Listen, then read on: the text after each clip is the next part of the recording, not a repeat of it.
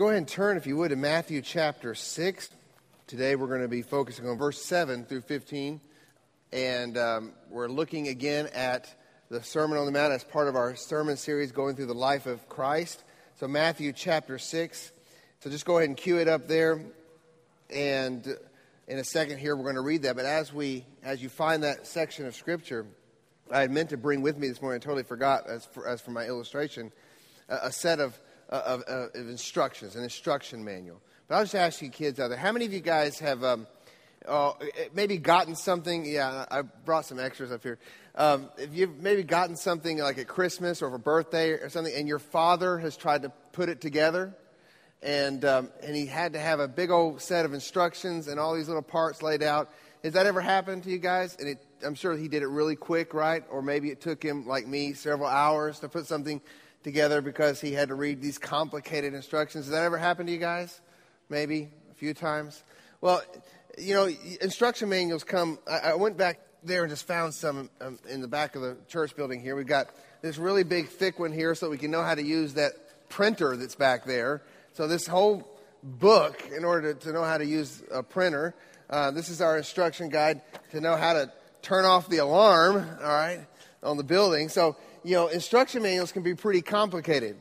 And not to mention that sometimes the product wasn't produced in the United States, and therefore it had to be translated into English, and therefore not only is the instruction manual a little bit complicated, it makes no sense, right? And that happens a lot.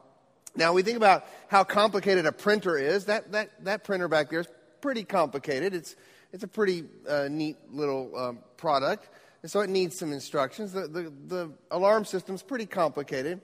But those pale in comparison to how amazing, those are amazing technologies that we have, but they pale in comparison to how amazing it is that we sinful human beings are allowed to communicate directly to the creator of the universe.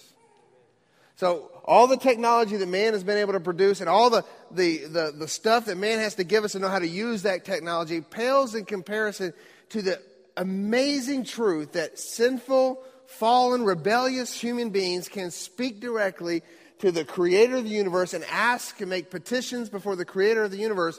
And so when we think about the instruction manual for that, you would imagine that would be pretty complicated too, because that's much more amazing than our printer or our alarm system. But the instruction manual for prayer was given to us by Jesus in the Sermon on the Mount and what's been dubbed the Lord's Prayer. And it is very simple, but it is very, very deep. So that's what we're going to be focusing on the next few weeks, is this instruction manual that Jesus gave us for prayer in Matthew chapter 6. And we're going to begin today in verse 7.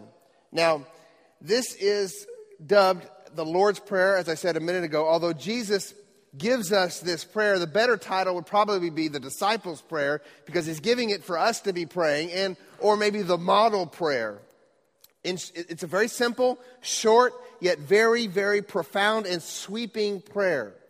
Tens of thousands of men's sermons could not plumb the depths of this great prayer that Jesus gives us in Matthew chapter 6. I'll remind you that we are harmonizing the Gospels as we walk through the life of Christ chronologically. It's a series entitled Seeing and Savoring Jesus Christ. Several weeks ago, our journey brought us to the Sermon on the Mount. In this sermon, Jesus has been addressing his followers, his disciples, or as I've been saying it, his kingdom citizens. And he's teaching them how to live as his followers, how we are to live as kingdom citizens. The sermon began with the Beatitudes, which were the traits of kingdom citizens. And then that was followed by Jesus teaching how kingdom citizens were to influence the world, were to be salt and light.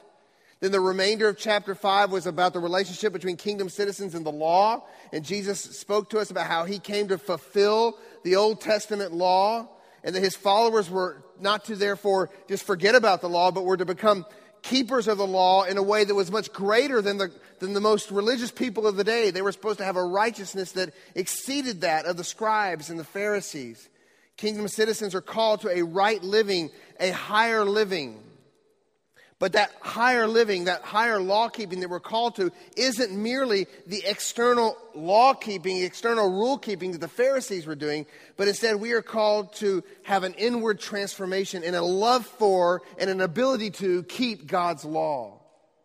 And that comes from a transformed heart that only comes when someone becomes a kingdom citizen, a follower of Jesus Christ. So at the end of that section in verse 48 of chapter 5, Jesus can tell us, be perfect as your heavenly Father is perfect. Because you are God's child, you've been born again into the kingdom, that you should look like your Father. Be perfect as your heavenly Father is perfect. So we're supposed to be aiming for perfection. Of course, no one on this side of eternity, or at least not before Christ returns, can live a sinlessly perfect life. But we are called to progressively grow in holiness. True Christians are called to strive for holiness, and we strive for it only because we are confident that God's Spirit is at work in us, making us more and more and more into the image of Christ. Therefore, we more and more and more reflect our Father rightly. And all true kingdom citizens are called to that. So we strive and we work toward holiness because we know He's at work in us and He's going to fulfill that. He's going to finish that job in us. And so, as we saw last week, when there's a great call for holiness, there's always a great temptation to hypocrisy. So that's why Jesus, at the beginning of chapter 6, warns us. He says, beware of practicing your righteousness before other people in order to be seen by them, for then you will have no reward from your Father who is in heaven.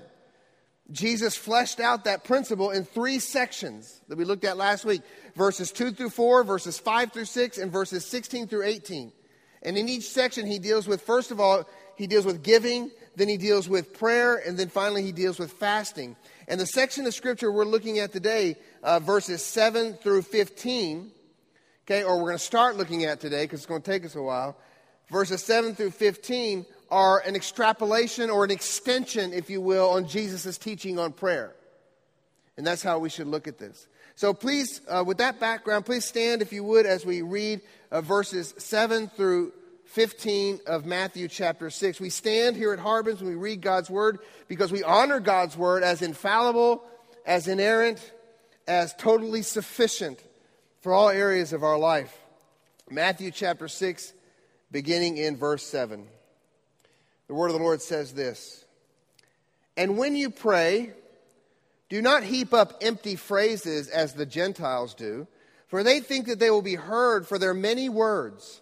Do not be like them, for your Father knows what you need before you ask Him. Pray then like this, Our Father in heaven, hallowed be your name.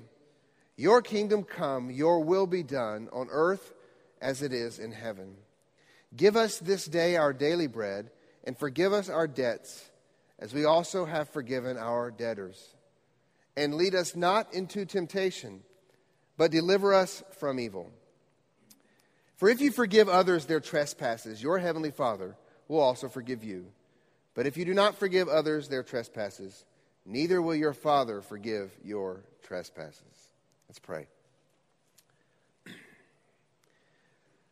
Heavenly Father, as we come this morning and we want to examine this passage of Scripture, this first part of the Lord's Prayer, Father, I pray that you would help us because we are so weak.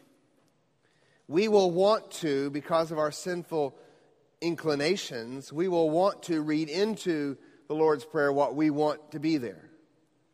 But that's not how we study Scripture, and that's not how I'm supposed to preach.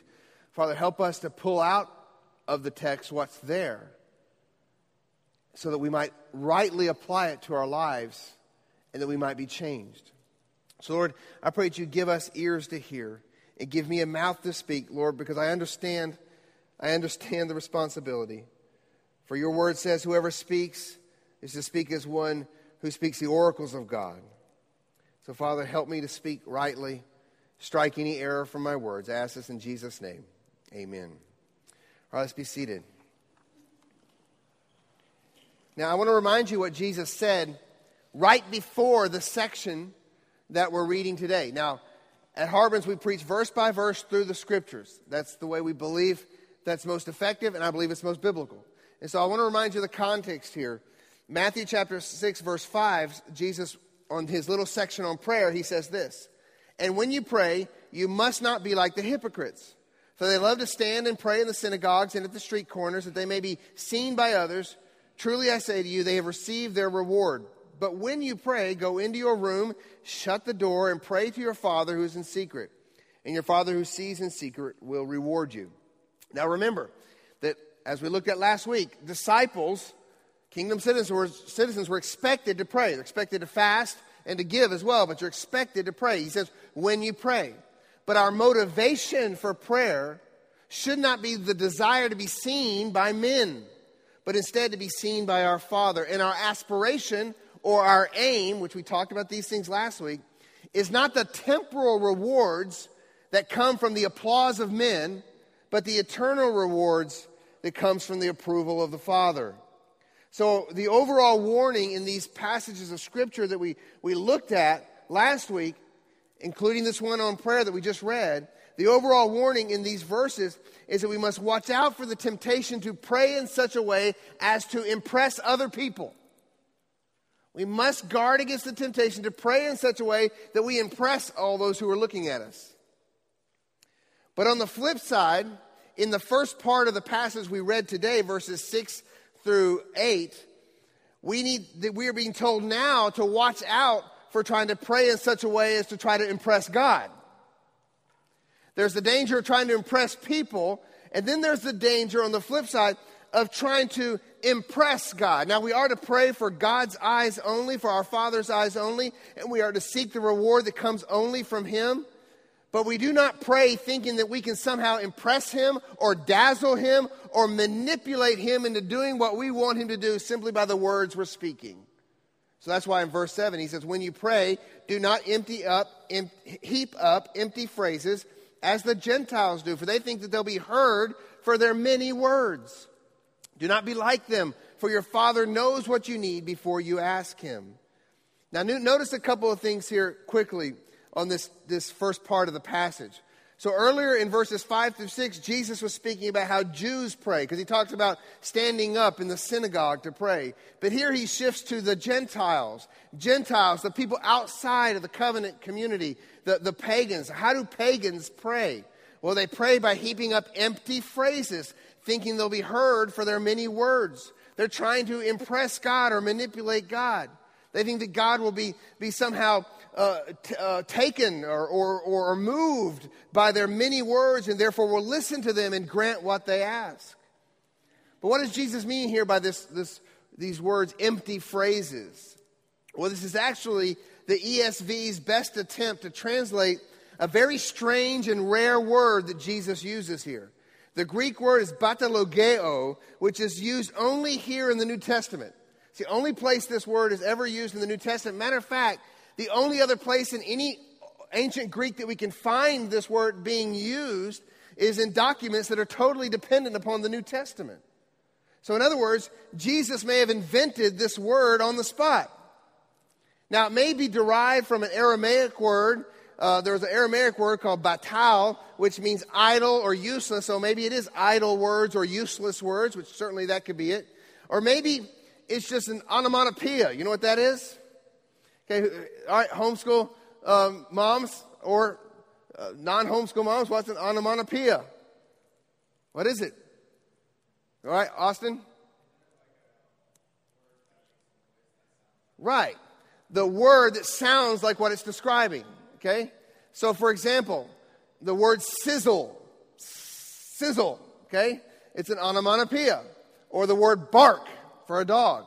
The word actually sounds like what it's describing. So that may be what Jesus is doing here. It'd be like him saying the English word babble.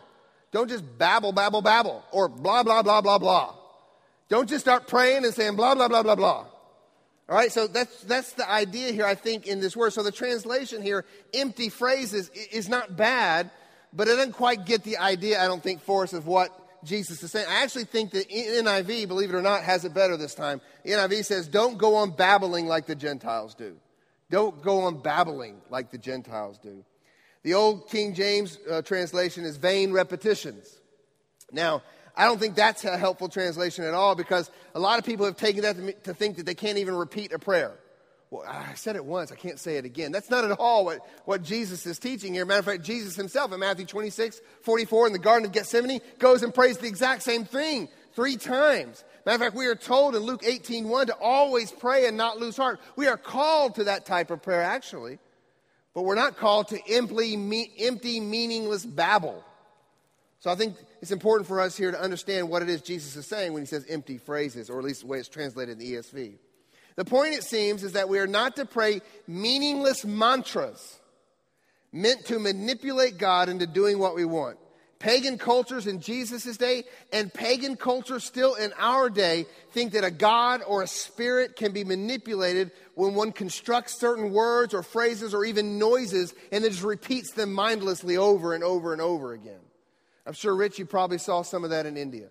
Whether it be Hindu, Buddhist, Islam, you see it. There's examples in the Bible of this. 1 Kings 18. You know that story, kids? Anybody know 1 Kings 18? Putting you on the spot here, as you just had your review with your teachers in Bible study today. Anybody? Elijah and the prophets of Baal, right? And there's the story of the prophets of Baal, and what do? They start running around the altar, just babbling, just making noises, trying to get their God, their false God, to respond to what they were doing. We see this type of praying in almost all religions, as I already mentioned, but we even see it in religions that claim to be Christian. The Catholic practice of the rosary can be very much vain babbling when it becomes meaningless. Okay? There's, even in Judaism, the Wailing Wall. Okay? They think they can make God respond to certain babbling, certain phrases, certain things they're doing. But even in our evangelical circles, people pray thinking that God will hear them simply because they craft the right words. And ironically, some people use the Lord's Prayer like that and just repeat it, thinking they can get God to do what they want him to do. Jesus says, don't be like them. Why? Because you can't manipulate or force God's hand. Your Father knows what you need before you ask him. God is sovereign. He is in control. He knows what you need. He doesn't need to be informed, and he can't be manipulated. Notice verses 5 through 6 and verses 7 through 8 are both centered on man. The first example of bad praying is centered on drawing attention to oneself in order to impress others. And the other example of drawing attention to one's words in order to impress God. Both are man-centered. Jesus is saying we have to abolish man-centered praying. It's foolish and it's false. True prayer isn't about empty, endless babbling. So how are we to pray? Well, Jesus doesn't just tell us what not to do. He gives us the instruction manual, as I was saying earlier. Verse 9, pray then like this. Pray then like this. This means that Jesus is giving us a manner to follow, not a mantra to repeat. He's giving us a manner of prayer to follow, a pattern for praying. This is about how we should pray, not necessarily what we should pray. That doesn't mean we can't repeat the Lord's Prayer word for word. We can, so long as you mean the words. But it also doesn't mean we have to repeat the Lord's Prayer word for word, so long as we understand the pattern that Jesus is setting for us here, and we let that pattern govern our prayer life. Now, real quickly, notice a couple other things. First, notice that how the prayer is constructed. It consists of an introduction, our Father in heaven, followed by 6 petitions. Now, the first 3 petitions are petitions regarding God. If you look at the prayer there, you'll see the first 3 petitions are petitions regarding God. And the last 3 petitions are petitions regarding us. Petitions we put before God regarding what we might need and regarding us. Secondly, notice the pronouns that are used. It says, our Father, give us this day our daily bread. Forgive us our debts. Lead us not into temptation. What is Jesus doing by using these pronouns? He could have made them singular first person. When you pray, pray, my Father, give me my daily bread, forgive me my debts, lead me. But he doesn't do that. Why? He does this, I believe, to remind us that we are part of a community. We are part of a people. We are part of the people of God, a royal priesthood, a holy nation. Our prayers are not for us alone. We are part of a body of people, and we pray for the body of people. We are members of a great multitude that no one could number, from every nation, from all tribes and peoples and languages, and we will one day stand before the throne and before the Lamb, clothed in white robes. We are the church of God. This prayer is for the church of God. Our righteousness is practiced in community. I believe that with all my heart. So when we pray for these things, we should be praying these things for others as well. A lot of times we come to the Lord's Prayer like it's just for me. And not at all. It's for community. This is a corporate approach to prayer. In our individualized culture, we tend to make prayer so personal that we practice it at the exclusion of others. Now, don't let verses 5 through 6 cause you to think that prayer is individualistic. Yes, we are to pray in a manner so as to not draw attention to ourselves, but that doesn't mean we pray solely focusing on ourselves. Don't become a Pharisee and take Jesus' words in verses 5 through 6 and make them mean what they do not mean. Jesus says, lock yourself in the inner room, not so that you'll go home and shut out your brothers and sisters and pray by yourself for yourself. But he says that to warn us about being hypocrites who pray not for others and not for God's glory, but to be seen and applauded by man. We have to understand why Jesus tells us what he tells us. So he follows up this call in verses 5 through 6 with a very clear call for us not to negate public prayer or corporate prayer. Prayer is a community project. You praying for me praying for you, we all praying for we. So with that, the rest of our time today, we're going to focus on these introductory words. All we're going to do today, and the rest of the time we have, is focus on verse 9. Okay? So and then the next 5 weeks after this one, we're going to go through all the rest of the petitions. But we're going to focus on verse 9, the introduction and the first petition. So this is what it says. Pray then like this, Our Father in heaven, hallowed be your name. So I have 2 questions to guide the remaining time we have this morning. Question number 1, how are we to approach God in prayer? And number 2, what are we to ask of God in prayer? How are we to approach him, and what are we to ask? So the first thing we see here is how are we to approach God in prayer? Our Father in heaven. And the first thing we see, and I'll bring it up on your notes here, is we simply see this. Let's see if we can get this working. All right, how are we to approach God in prayer? We are to approach God confidently because of his intimacy with us. We are to approach God confidently because of his intimacy with us, our Father. The way that Jesus tells his followers to approach God was surely startling to his hearers. When Jesus says Father, he is using a common Aramaic word that children use to address their earthly fathers. It was tender. It was intimate. It was a word akin today to perhaps Papa or even Daddy. By using this term, Jesus is telling his disciples to come to him in a deeply personal manner. The Jews would never have used Papa to refer to God. They preferred very high and lofty titles such as Sovereign Lord or Lord of the universe, King of the universe, but Papa? I mean, this would have been unheard of when Jesus tells them to address the Father, address the Lord God, Yahweh, like this in prayer. Now, God is referred to as, in the Old Testament, as Father in places like Deuteronomy 32, Psalm 103, Isaiah 63, Malachi 2. But those references are spoken of, God is spoken of in a general way, and the word Father is only used by means of an analogy. To think of God in such personal, relational, intimate terms was unheard of. Jesus was shattering concepts of prayer, and more than that, Jesus was showing something. He was showing that an avenue of intimacy was being opened up to God. An avenue of intimacy had been opened up, was being opened up. Now, who would have had the gall, the confidence to speak to Almighty God, Yahweh, as Papa?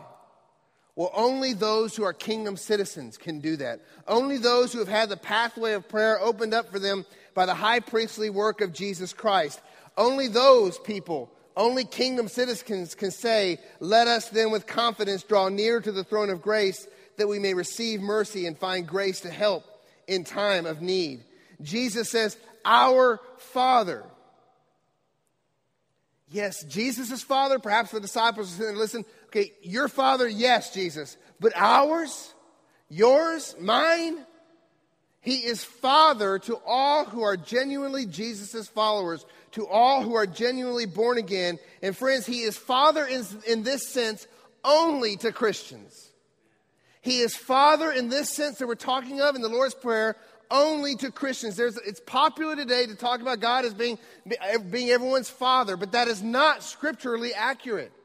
Yes, we read in Acts 17:29 that in the general sense, in the way that God has given life to all humanity, He is Father of all humanity. But in every other way in the New Testament where God is spoken of as Father, it's only referring to those who have been born again as Christians, who are followers of Jesus Christ. He is their Father and their Father alone.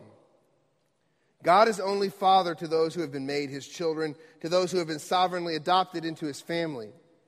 John 1, verse 12, "But to all who did receive Him, who believed in His name, He gave the right to become children of God, who were born not of blood, nor of the will of the flesh, nor of the will of man, but of God." Romans 8:15 says that we have received the spirit of adoption as sons, by whom we cry, same word, "Abba, Father." The Spirit Himself bears witness with our spirit that we are children of God, and if children, then heirs, heirs of God and fellow heirs with Christ. Galatians 4, verse 4 and following. "When the fullness of time had come, God sent forth His Son, born of a woman, born under the law, to redeem those who were under the law, so that we might receive adoption as sons. And because you are sons, God has sent the Spirit of His Son into our hearts, crying, 'Abba, Father.' So you are no longer a slave, but a son, and if a son, then an heir through God." These are amazing texts. And this is the amazing truth that Jesus' disciples were beginning to understand when He says, "Pray like this, our Father." Wow. And for this reason, did you know the early church forbid non-Christians from praying the Lord's Prayer? A non-Christian began to pray. They said, "Stop! He is not your Father. He is only the Father of those who have been born again." And that's a right way to look at the Lord's Prayer. This prayer is only for the redeemed sinners who have been born again, born into God's family as His children. Christians are sinners adopted into the family of God. We are therefore stunningly co-heirs with Christ. Do we grasp the staggering implications of this? There is so much to think about here. We can meditate upon this all day and never, ever do it justice. But let us consider a few things this morning. The fact that we are to call Him Father means, number one, that God loves us in a deeper way than we could ever imagine.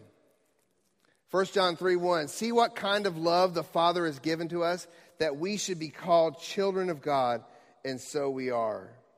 He loves us with a love deeper than we could ever fathom. We have actually been folded into the very love that the Father has for the Son. That's what makes the love that God has for Christians different than the love He just has for general humanity. There is a common grace love that God has for all humanity. And that in and of itself is extremely deep. But there is an unfathomably deep love that He has for His children. And so we read in John 17, verse 22, Jesus praying to His Father says this, "The glory that you have given me, I have given to them, that they may be one even as we are one.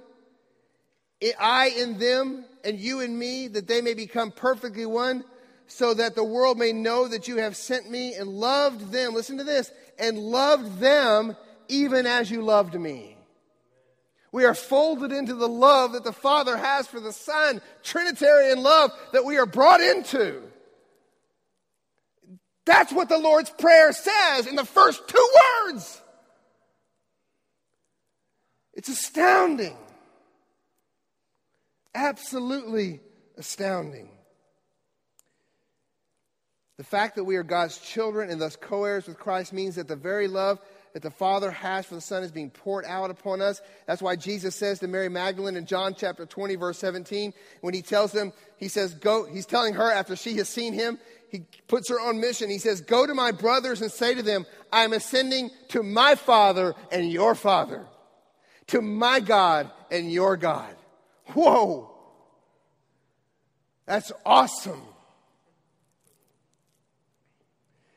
When we start our prayers with this in mind, it changes the way we pray, doesn't it? I mean, meditate upon that love. It'll change the way you pray. We've been brought into the familial love of God. And by the way, let me just go on a little side note here. My friends, if we gut the familial language out of evangelistic methods to Muslims, it is a danger. It is a danger. Why? Because they have to know our Father. Because they already have a view of God, that God is this powerful sovereign king, but they don't know him as Father, and we think it's easier to evangelize them by taking the sonship language and the father language and setting it aside. Friends, we are stripping the gospel from them. We have to hold on to the words of Scripture, and Jesus says, pray, our Father. And it implies sonship, and it applies adoption, and it applies an intimacy that a Muslim could never imagine with the current concept of Allah. So don't try to soften the message of the gospel. Let's be honest and true and preach it. Back to the message, sorry. That was a side note. Our Father, not only does it mean he loves us in a way deeper than we can imagine, it means he cares for us in a deeper way than we could ever imagine. When we understand that he loves us and cares for us, and he has the love for us that he has for his own Son, like I said, it changes how we pray, but it also changes the expectations of our prayers. It should change our expectations because we know that he indeed cares for us. Matthew 7, verse 7 that we read earlier. Ask and it will be given to you. Seek and you will find. Knock and it will be open to you. For everyone who asks receives, and the one who seeks finds, and the one who knocks it will be open. Or which of you, if his son asks for bread, will give him a stone? Or if he asks for a fish, will give him a serpent? If you then who are evil, which I find it interesting, I love how Jesus talks to his disciples. You then who are evil know how to give good gifts to your children, how much more will your Father, and by the way, he's talking to Christians when he calls us evil, because he says he's your Father. How much more will your Father who is in heaven give good things to those who ask him? In other words, you evil sinners, you know how to treat your children well. How much more will your Father in heaven treat you with the love that he has for his own Son? His good gifts may not be what we want in our flesh, but they are what a good father gives to the children he loves. So I read that passage there, and you think that where it says if he asks for bread, will the Father give him a stone? The problem is God's giving us good gifts. He's giving us bread. He's giving us things we need, but we think they're stones sometimes because he's not giving us what our flesh wants. Like the kid at Christmas, you all can relate to this, and you get the gift and you open it up and it's clothes, right? You're expecting a toy, and you get clothes, and you kind of put on the smile and go, thank you, Mom, for this cardigan sweater. Wonderful. All right, and that's not what you wanted, but you know what? It's what you needed. Your mama kept the clothes on you. She kept you from the cold. She gave you everything you needed, but you didn't get everything you wanted as a child. That's what we have to understand. God is our Father, and he cares for it. It changes the way we pray because we're so doggone selfish. And if we understand that he's our Father, we should be going in prayer, expecting him to answer our prayers, but not necessarily expecting him to answer them exactly the way we ask them. Because he knows what's best for us. He knows what's good for us. When we understand that God is our Father, it also means that God disciplines us for purposes that we sometimes can't understand. Oh, how we would be able to endure trials and challenges that come our way more if we simply understood God as our Father. A good father disciplines his children. Discipline sometimes is in the formative sense, that he ordains trials and challenges in our lives to form us into the people he desires us to be. But sometimes discipline is in the corrective sense. He corrects and chastises us when we sin. So Hebrews 12:5 is the well-known passage about this. He says, "And have you forgotten the exhortation that addresses you as sons? My son, do not regard lightly the discipline of the Lord, nor be weary when reproved by him. For the Lord disciplines the one he loves, and chastises every son whom he receives. It is for discipline that you have to endure. God is treating you as sons. For what son is there whom his father does not discipline? If you are left without discipline in which all have participated, then you are illegitimate children and not sons. Besides this, we have earthly fathers who disciplined us, and we respected them. Shall we not much more be subject to the Father of spirits and live? For they disciplined us for a short time as it seemed best to them, but he disciplines us for our good, that we may share his holiness.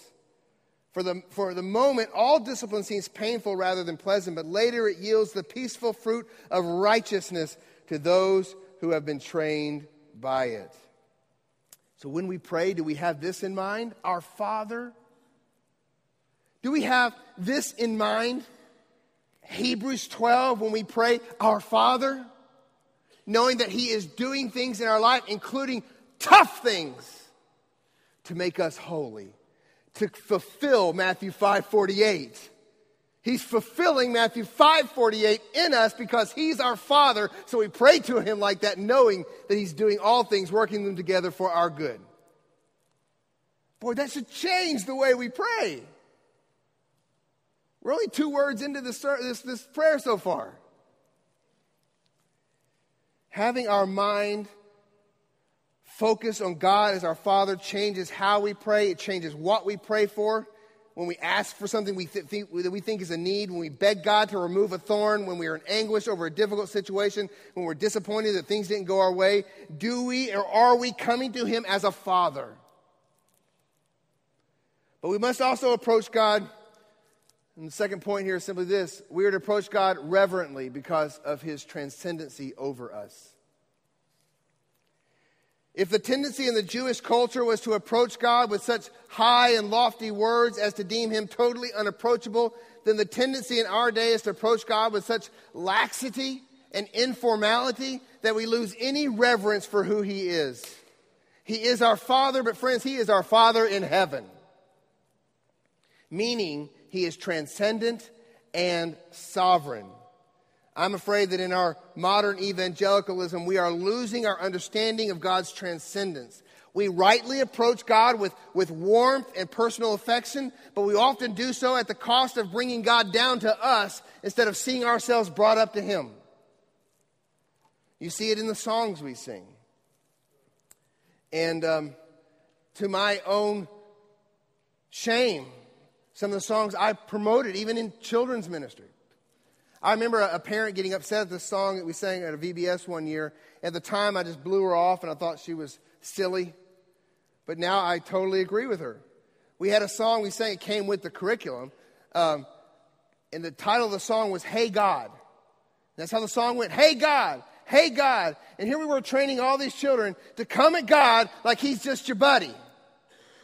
Now you are to have that reverence for God, you are to have that warmth for God, but you're also to have this deep reverence for who he is. He is our Father, but he is our Father in heaven. We have to be careful.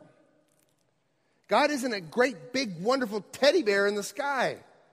Let us guard against the pattern of irreverence that is the product of experience-driven Christianity and shallow theology.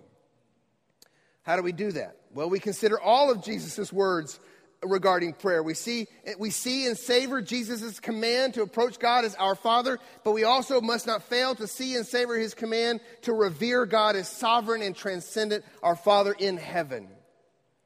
So we pray Papa with great affection, but also with overwhelming dignity and solemnity. D.A. Carson put it this way. He said, when they, the disciples, that first heard this sermon of Jesus's, it says, when they first timidly prayed, "Our Father in heaven." Now think about that for a second. Because they had such a transcendent view of God that for them to pray Our Father was probably kind of scary. Now, when they first timidly prayed Our Father in heaven, no doubt they deeply felt the tremendous privilege of approaching this marvelous God in so personal and intimate a fashion. But today, those who have lost sight of God's transcendence can no longer cherish the sheer privilege of addressing Him as Father. When we lose the in heaven part, we actually lose the Our Father part too. We have to understand the privilege. When we pray to our Father in heaven, it should stun us. It should create a holy hush in our hearts. It should humble us beyond measure. It should strengthen our faith. For when we come to a Father who not only cares for every need, we are also coming to a Father who owns the cattle on 1,000 hills. When we come to a Father who delights to guide us and guard us, we also come to a Father who has providentially ordered every step. When we come to our Father who's not only with us through our trials, we are also coming to a God who supremely works all things together for our good. He is our Father who cares, but He is our God who is transcendent. Only when we pray to a Father who is also transcendent can we have humble, anxiety-defeating prayer. Do not be anxious about anything, but in everything, with prayer and supplication, with thanksgiving, let your requests be made known to God, and the peace of God, which surpasses all understanding, will guard your hearts and your minds in Christ Jesus. Do you see? We can come to Him intimately. That's comforting. But what's more comforting is He's sovereign over everything. And so we can come to Him with humble confidence. The fruit of meditating upon how privileged we are to come to our Father who is in heaven should be that our first request when we pray to God, the first thing off our lips should be that He be glorified. When we think about our Father in heaven, first thing that should come out of our lips when we approach God that way is a request for Him to be glorified, which is exactly what we see in this text. Our Father in heaven, hallowed be your name.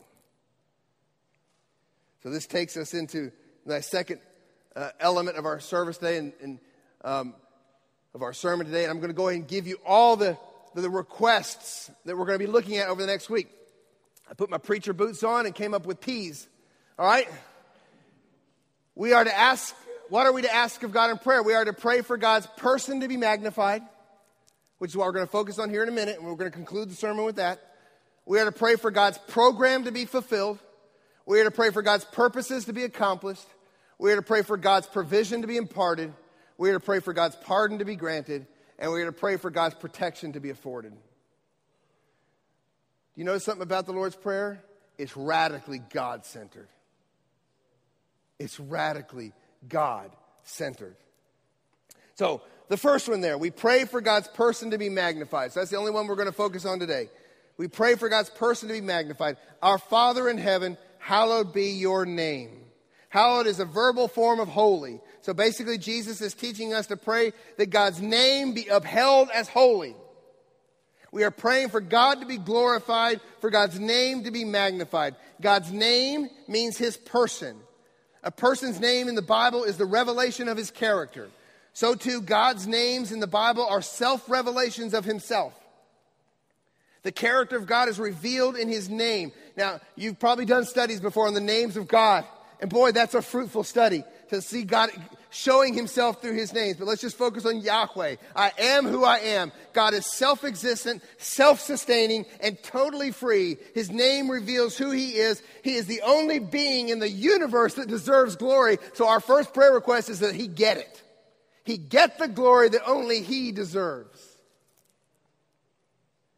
Hallowed be your name. To hallow means to make holy or sanctify, as I said a minute ago. Or it means to regard or properly recognize something as holy. So that's how it's used here. We're not praying that God's name will become holy, but we pray that His name will be made known as holy because that's who He is. He is holy. By praying, hallowed be your name, we are acknowledging God's holiness, and we are asking that God make his name known. We want God's holy name to be known to the whatever Mumba people. We want God's name to be known on every corner of the planet. That's what we're praying. Hallowed be your name. Let everyone know how great you are, our Father in heaven. Glorify yourself. Magnify yourself. Please. That's our first prayer request. What's most of our first prayer requests out of our lips? It's usually not that. It's usually not that. That should be the first thing we say. God, get the glory. Somehow squeeze glory out of this fool. Glorify your name. Hallowed be your name. So when we're praying, hallowed be your name, our minds are also thinking about God's character, God's nature, God's person. And we are desiring that his person be exalted, be magnified, be glorified on all the earth. That's the desire of our prayer. That's the driving ambition of our prayer. That's the purpose for all of our life. Kingdom citizens, friends, exist to glorify God and enjoy him forever. That's why we exist. So in a very real sense, when we pray for God's name to be hallowed, we are praying for our own life mission to be accomplished. And so we are praying that he make us holy as he is holy. We want to be the 548 people. We want to be those holy people we are called to be and live lives that demonstrate that he is a holy God. Thus, our sanctification, friends, is something we desire because in our sanctification, God's name is glorified. See, don't just think about your sanctification as something for you. Your sanctification isn't ultimately for you. It's for him. It's that he might be glorified. There's a big debate going on about sanctification right now, which I don't get because it's simply in the scripture that we are to strive for holiness and fight for it. But we are to give God all the glory because he's the one that accomplishes it in us. I don't understand sometimes why we can't just read the Bible. That's another side note, sorry. How many really desire for God's holiness to be made known when you begin your prayers? It should change our prayer life. Matter of fact, it moves our prayers off of our agenda and onto his agenda. His holiness, his magnification, his glory, it drives us. In a very real way, this first petition oversees all the rest. It's the first petition for a reason, okay? This first petition is there for a reason. For if our first passion and our prime aim is for the person of God, the very being of God, to be honored, revered, esteemed, admired, valued, treasured, exalted, magnified, glorified, then all of our other petitions serve that end. Do you understand that? All of the other petitions serve the end of glorifying God. So if our great and primary aim is to glorify and magnify God's name, so that when I pray his kingdom come, I'm praying that his kingdom come for his glory. When I pray that his will be done, I'm praying that his will be done for his glory. When I'm praying that he give me daily sustenance, I'm praying that he supply my needs for his glory. When I'm praying that he forgive me my debts, I'm praying that he forgive me my debts for his glory. When I'm praying that he protect me from temptation, I'm praying that he protect me from temptation for his glory. That first petition drives all the rest.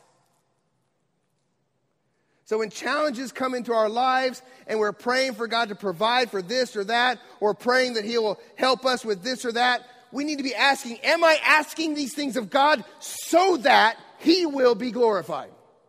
If not, I need to be careful. When you've sinned and you've fallen short and you seek God's forgiveness, are you seeking God's forgiveness so that he will be glorified? Or just to check something off so your guilty conscience isn't bothering you anymore? What's the purpose behind your confession of sin? It's for his glory. Or when you're struggling with temptation and you desire wholeheartedly to escape from that temptation, are you praying that you'll escape from that temptation for his glory? His glory should drive all of our prayer requests. We must not lose our focus in prayer. God's glory is our focus in prayer. We must see the centrality of hallowing God's name in prayer. This first petition must oversee and govern how we offer up the remaining petitions. We can't get the rest of the Lord's Prayer right unless we get our Father in heaven, hallowed be your name, right. So that's the beginning of the instruction manual. Simple. Okay, let's see, 8 words so far. But stunningly deep. It's a stunning beginning to the instruction manual prayer. I want us to think about it and meditate upon it this week. For the next 5 weeks, we're just going to be going through the Lord's Prayer. So just go home and meditate on the Lord's Prayer. That's what you can do to prepare for these sermons. Think about praying to a transcendent God who we also can call Father. Think about acknowledging His holiness in everything we do. But think about this. How can a holy God, a transcendent holy God, be our Father? Oh, don't you see? The opening of this prayer screams the gospel. The opening of the Lord's Prayer screams the gospel. It points to the cross, for only at the cross can rebels become children. Only at the cross is our rebellion paid for and our adoption secured.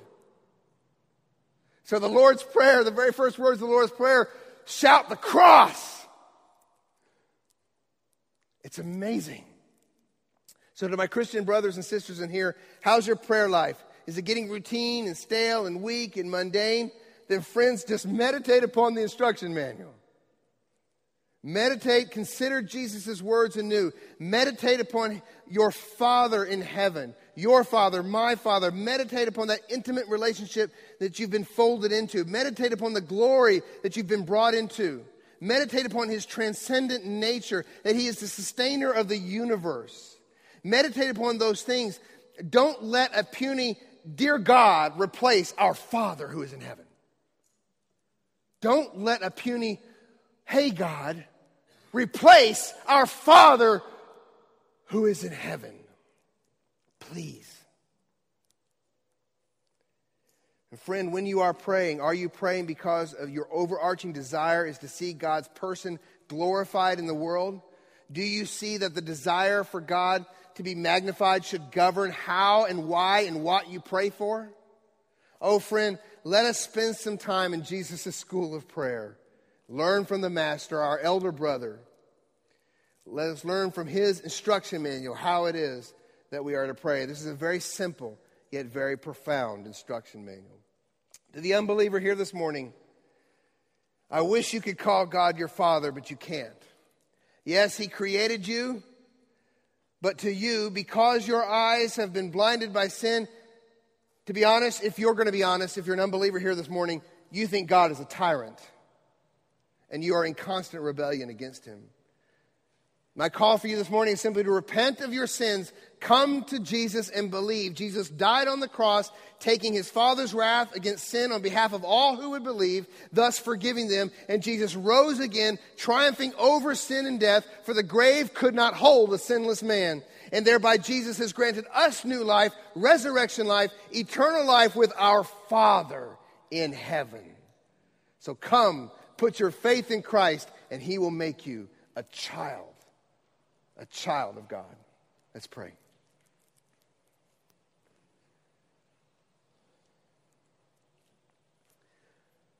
Heavenly Father, oh Lord, I know that all of us in here come at prayer sometimes so flippantly. Oh Lord, if anything happens, Father, we pray that you would be magnified in Harbins by Harbins becoming people of much deeper prayer after we get finished going through this. However you want to use it, Lord, however you want to use this text, however you want to use the people in this room, Lord, squeeze glory out of these sinners, myself included. Make us people who hallow your name in everything we do. Oh, Father, thank you that we can call you Papa. We can come to you as a father. So personal, so intimate. And you care for us so tenderly. You love us so deeply. And what comfort we have, because not only do you care for us and love us so deeply, you run the universe so perfectly. And so we know everything you allow to come into our life is perfectly planned by yourself. And therefore we can rest and have quiet confidence and have no reason for anxiety. So God, I pray that you would just do a work in our hearts. Make us people who really, really, really desire for you to be glorified in everything we do.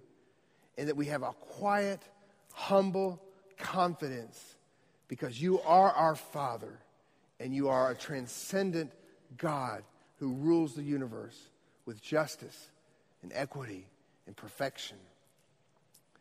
Lord, I pray for any in here that might not be true believers in the one way of salvation, your Son, Jesus Christ. I pray, Father, for the Holy Spirit to convict them of sin, break through the hardness, give them a new heart so they can all of a sudden understand what this babbling is we've been talking about for the first time, because this makes no sense to the unredeemed. It is foolishness. So God, I pray that you would make hard hearts new and make these complacent hearts of the believers that are in here renewed and fresh so that we might be people who truly worship you in our prayer life. Lord, I ask all this in the precious name of the only one, our high priest, through whom we come to you with great confidence, Jesus Christ. We pray in his name alone. Amen.